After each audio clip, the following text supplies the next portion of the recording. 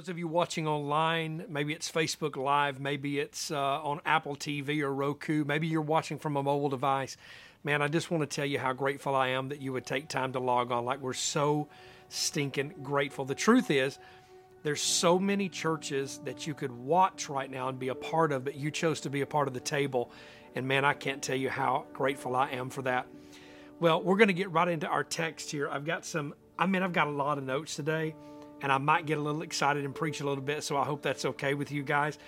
But I want to give you context before content. I always talk about this. If you've been in any of my Bible study classes, even on a Sunday morning, I stress the importance of context over content. If we don't know why and where and who the characters are in the narrative, we can get lost in the passage based on what the passage says. And so I want to kind of give you a little bit of context before I get into the scripture. Go ahead and get your physical Bibles, if you will, and go to John chapter 15. John chapter 15, and we're going to read verses 1 through 17. Yes, it's a lot of verses. It might be more Bible than some of you guys have read in the last 3 months, but that's on you. That ain't on me. So I want to make sure you're getting your word, okay? So again, John 15, 1 through 17. But let me set up some context for you very quickly. This is in the setting, most likely, in the upper room right before Jesus is going to enter in to this time where he's going to be betrayed and crucified. This is the upper room where they're going to have the Last Supper. And Jesus starts making these phenomenal references to himself. And he says this one phrase, and I'll give you the very first part of the verse. He says, "I am the true vine, and my Father is the vine dresser." Now this is not just a neat little statement that he was trying to teach them about being, hey guys, just make sure that you're connected to me, right? I want to make sure you're growing properly. No. Jesus was saying something outlandish to these people. Why? You got to remember, all through ancient Israel's history, the vine was the nation of Israel. The vine, Jesus was saying that you've been rooted and grounded in your nation's history. You've been rooted and grounded in who you were. But what I'm going to ask you to do is to remember that I am the vine that you've got to remain connected to. Everything that you've heard prophesied about a vine being Israel, everything you've heard prophesied from the prophets of old, I am that. So this is one of those, oh my gosh, this is the same thing of him saying, I'm the light of the world, right? This is one of those wild statements where if you just read it casually without context, you'll miss the entire meaning.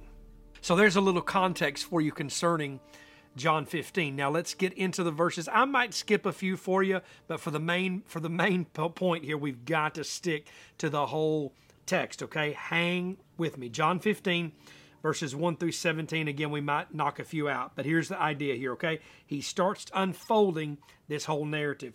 I am the true vine, and my Father is the vine dresser. The King James says, my Father is the husbandman. Every branch in me that does not bear fruit, he takes away, and every branch that does bear fruit, he prunes, that it may bear more fruit. Already you are clean because of the word. Man, that's some rich preaching right there. Already you are clean because of the word that I have spoken to you. Abide in me and I in you, as the branch cannot bear fruit by itself unless it abides in the vine. Neither can you unless you abide in me. I am the vine, you are the branches. Whoever abides in me and I in him, he it is that bears much fruit, for apart from me, you can do nothing. You know, as a preacher, we always make jokes and say, you know what the Greek word for nothing means? It means nothing. I mean, it's like if the Greek word for all, it means all. So this is very clear here. Apart from me, you can do nothing. Now, verse 6, if anyone does not abide in me, he is thrown away like a branch and withers, and the branches are gathered, thrown into the fire and burned. If you abide in me and my words abide in you, ask whatever you wish and it will be done for you.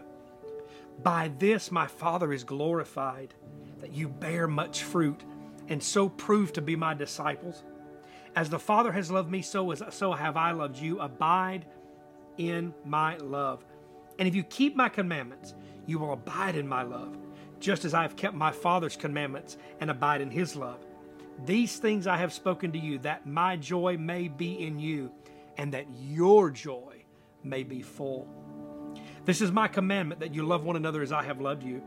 Greater love has no one than this, that someone would lay down his life for his friends. You are my friends if you do what I command you. No longer do I call you servants, for the servants do not know what his master is doing, but I have called you friends. For all that I have heard from my Father, I have made it known to you. You did not choose me, but I chose you and appointed you that you should go and bear fruit, that your fruit should abide, so that whatever you ask my Father in my name, it may be given to you. These things I command you, so that you will love one another. So I decided to read all 17 verses instead of skip a few, but that's all right. We need it. We need to hear this. Now, we're going to get back to this in just a moment, okay? But today, we're in a place, an environment where it's kind of unusual for a sermon.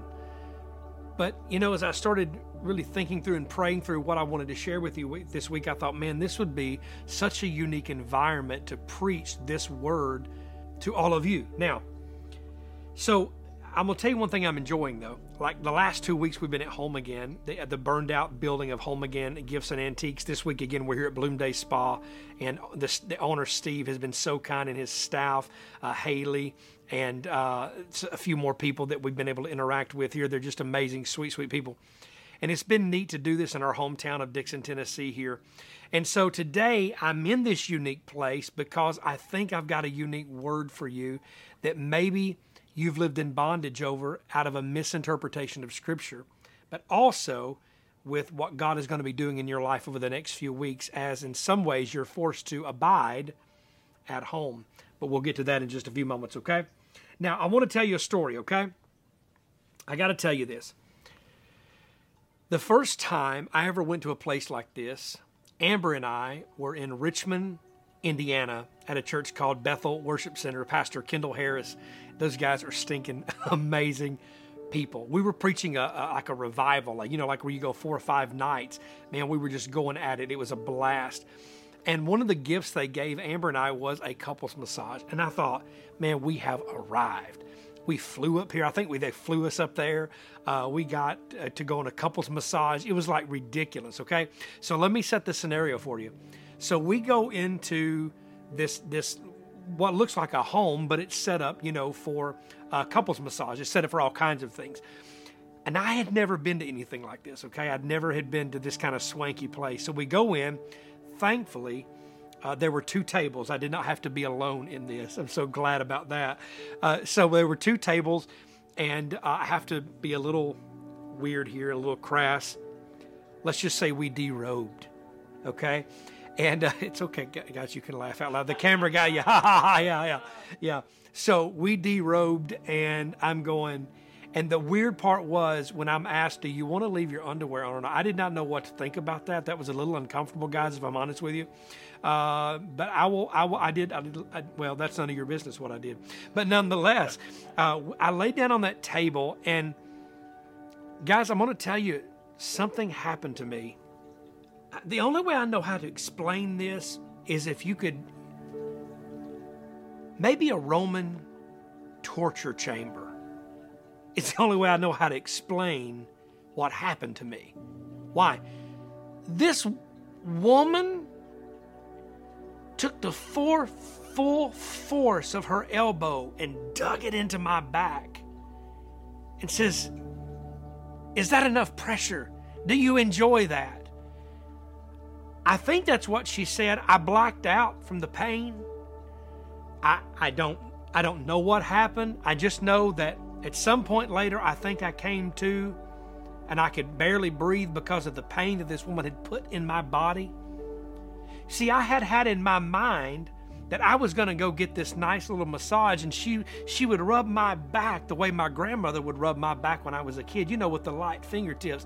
I had no idea that I was going to be pulverized by a woman's elbow in different parts of my back. And by the way, my sicko wife, she enjoys this. She goes, "Oh, you can press down harder." I'm going, How do you even bear this? But now, my poor wife, she's been married to this for almost 16 years. She understands that, I'm just a wimp with these things. I'm telling you, it was the most awful thing I had ever experienced. In a most beautiful scenario. Thank God she finally asked me, is this too much? I said, yes, ma'am, it's been too much the whole time. So if you could back up and back off. And finally, she just went to the relaxing thing, and it was wonderful. But do you know why I was so shocked by what happened to me? Because I had a preconceived idea about what happened during a massage. I had a preconceived notion about what would happen to me at a spa. Because see, in my mind, I'm at a spa. This is a place of relaxation, quiet, waterfalls, beautiful smells, right? Wonderful smells, beautiful lighting. I had this in my mind that this is going to be the most serene thing I had ever experienced. I did not realize that I would feel like I had been in an MMA fight when she got through with me. Now, we'll get to that in just a moment, okay? Now, so again, I had in my mind this environment of comfort, this environment of ease, right? I had in my mind something that would kind of make me fall asleep, kind of like I was on cloud nine rather than knock me out. I really would wish that had happened because it was so rough. But I had no idea that part of the peaceful process, hear me, part of the peaceful process was digging in to the toxins in my body. Part of the peaceful process was her digging into the toxins in my body and pushing them out. Now you ask me, what does this have to do with John 15? Well, I'm so glad you asked, because I'm telling you, it's going to be good. Now, did you notice something about the passage that became a reoccurring theme in John 15? Jesus kept saying the phrase, abide. In fact, Jesus would say this phrase 11 times in 17 verses. 11 times in 17 verses, Jesus would use the word abide. Abide. So, I want us to dig a little bit deeper into this because there's some really great teaching that many of us have really gotten jacked up on over the years and actually been taught in a fearful way. So I want to get into this, okay? You see, there's a misconception about this passage when he talks about abide. So what does it even mean to abide? Right? What does this even mean? Well, the word abide means this. It means to sit in, to sit with, and to rest. There's another definition that goes with this, and I'll get to that in just a moment. To sit in, to sit with, and to rest. So again, let's go a little bit deeper. The misconception about this passage, it has been preached and preached and preached, and really it's been preached out of a bad translation. I love your King James Version Bible. I really do. But there's more updated manuscripts that give us a better understanding of the Greek language and the Aramaic language, even the Hebrew language. And so the mistranslation is still set in stone in a lot of our minds that if we are not doing exactly what he said to do and producing much fruit, we're going to be cut down and thrown aside. But I want us to dig into this here, okay? Because in verse 2, I'm going to read it to you again, okay? I promise we're going to tie all this up into a pretty big bow here in just a little bit, okay? In verse 2, it says this: every branch that does not bear fruit, he takes away. He takes away. And every branch that does bear fruit, he prunes that it may bear more fruit. Now, here's the thing. The Greek word for takes away, the Greek phrase there for takes away, is the word here for arrow, like A-I-R-O. It's how we would spell it in English. It's arrow, okay, like eros or arrow. And this is the most beautiful part. It literally means, hear this now, it means to lift up. So let's read this in context, okay? Every branch in me that does not bear fruit, he lifts up. And every branch that does bear fruit, he prunes that it may bear more fruit. I want you to notice something. He does not give the heed to abide until he does the heavy lifting. Did you get it? He does all the abides, the 11, I want you to abide in me as I abide in you. All of those abides were given after he says, he that does not bear much fruit, I'm going to lift him up. And those who do bear fruit, I'm going to prune them so that they can bear more fruit. Then he goes into the command to abide. See, we have this backwards gospel that says we have to be perfectly in Christ before we can be fruitful. And that's not what he's saying. He's actually saying, for those of you who are weak, for those of you who are lonely, for those of you who are broken, for those of you who are so beat down by this life, I'm not even going to ask you to do anything at this point. All I want to do is lift you up. I want to lift you up. Now, I want to give you some context here, because you have to keep in mind the vine dresser in those days, what they would be doing is walking through the vineyard, and if a vine was laying on the ground, not getting sunlight and the proper moisture, they would take those vines and pick those up and drape them over, lay them up over something to put them in the sun.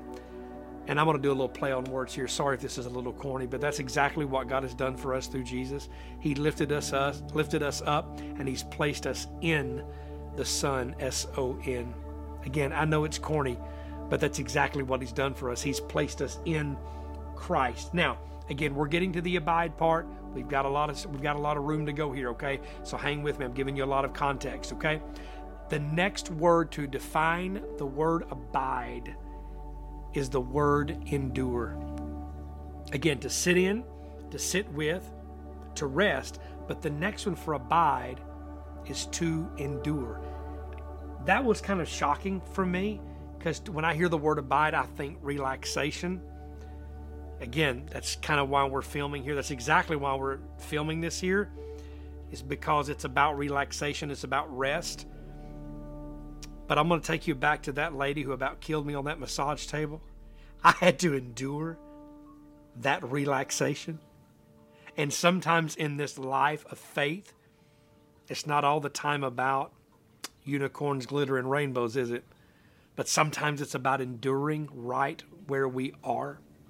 And again, I'm going to get some more of that in just a moment, okay? Now, so abide means to lift up, and according to the word endure, it means to grow up.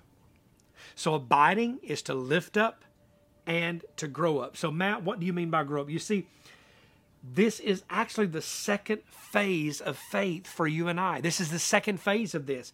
We start out with salvation. That is the lifting up, being exposed to the Son, Jesus Christ. That is the branch being lifted up out of the dirt, out of the mud, and being lifted up. But then he says, you know what I'm going to do after I lift you up? I'm going to prune you so you bear more fruit. And that's the hard part about this whole abide thing, is that when he lifts me up out of something, he totally expects me to bear much fruit. And when I do, when I start bearing fruit, he then starts cutting away. Why? Because now we're past salvation. We're into the abiding part where we're resting in Christ, but now we're also enduring whatever we have to endure in order to become who God wants us to be. Whether that's tragedy, whether that's pain, whether that's loss, whatever it looks like, we must endure. And he's given us the faith, he's given us the power to endure. Now, so I like a little, I kind of like these little power statements, okay? So I'm going to share a couple of these with you, okay? The pruning is for your proving. The pruning is for your proving. Next one, the pruning is for your blooming. The pruning is for your blooming, right? Because after I am pruned, more fruit shows up, more flowers, more beauty blooms out of my life after the pruning, after the enduring. Again, we're going to wrap this up so it all makes sense in just a few minutes, okay? So, we want a place like this one here, right? We want a place like this to run and to rest, a physical place. We want an emotional place to run and rest like this. We want to sit and be filled, but we fail to realize that this place is also a place of pruning. They push the toxins out of your body while you rest. They push it while you rest. You see, it will always be in Christ that we are lifted and pruned. And hear me, the pruning is a gift. It may not feel like a gift, but the pruning that God is doing in your life now, it is a gift that He's doing. So let me say it like this. In Christ, we are lifted and we are gifted. Come on, somebody. He has given us the gift of pruning, the gift of... So in other words, what I want you to do is to say to God, you know what, God? I may not like what I'm feeling today. I may not like what you're carrying me through. In fact, it may just hack me off that I'm having to deal with this crap right now in my life. I didn't ask for this right now.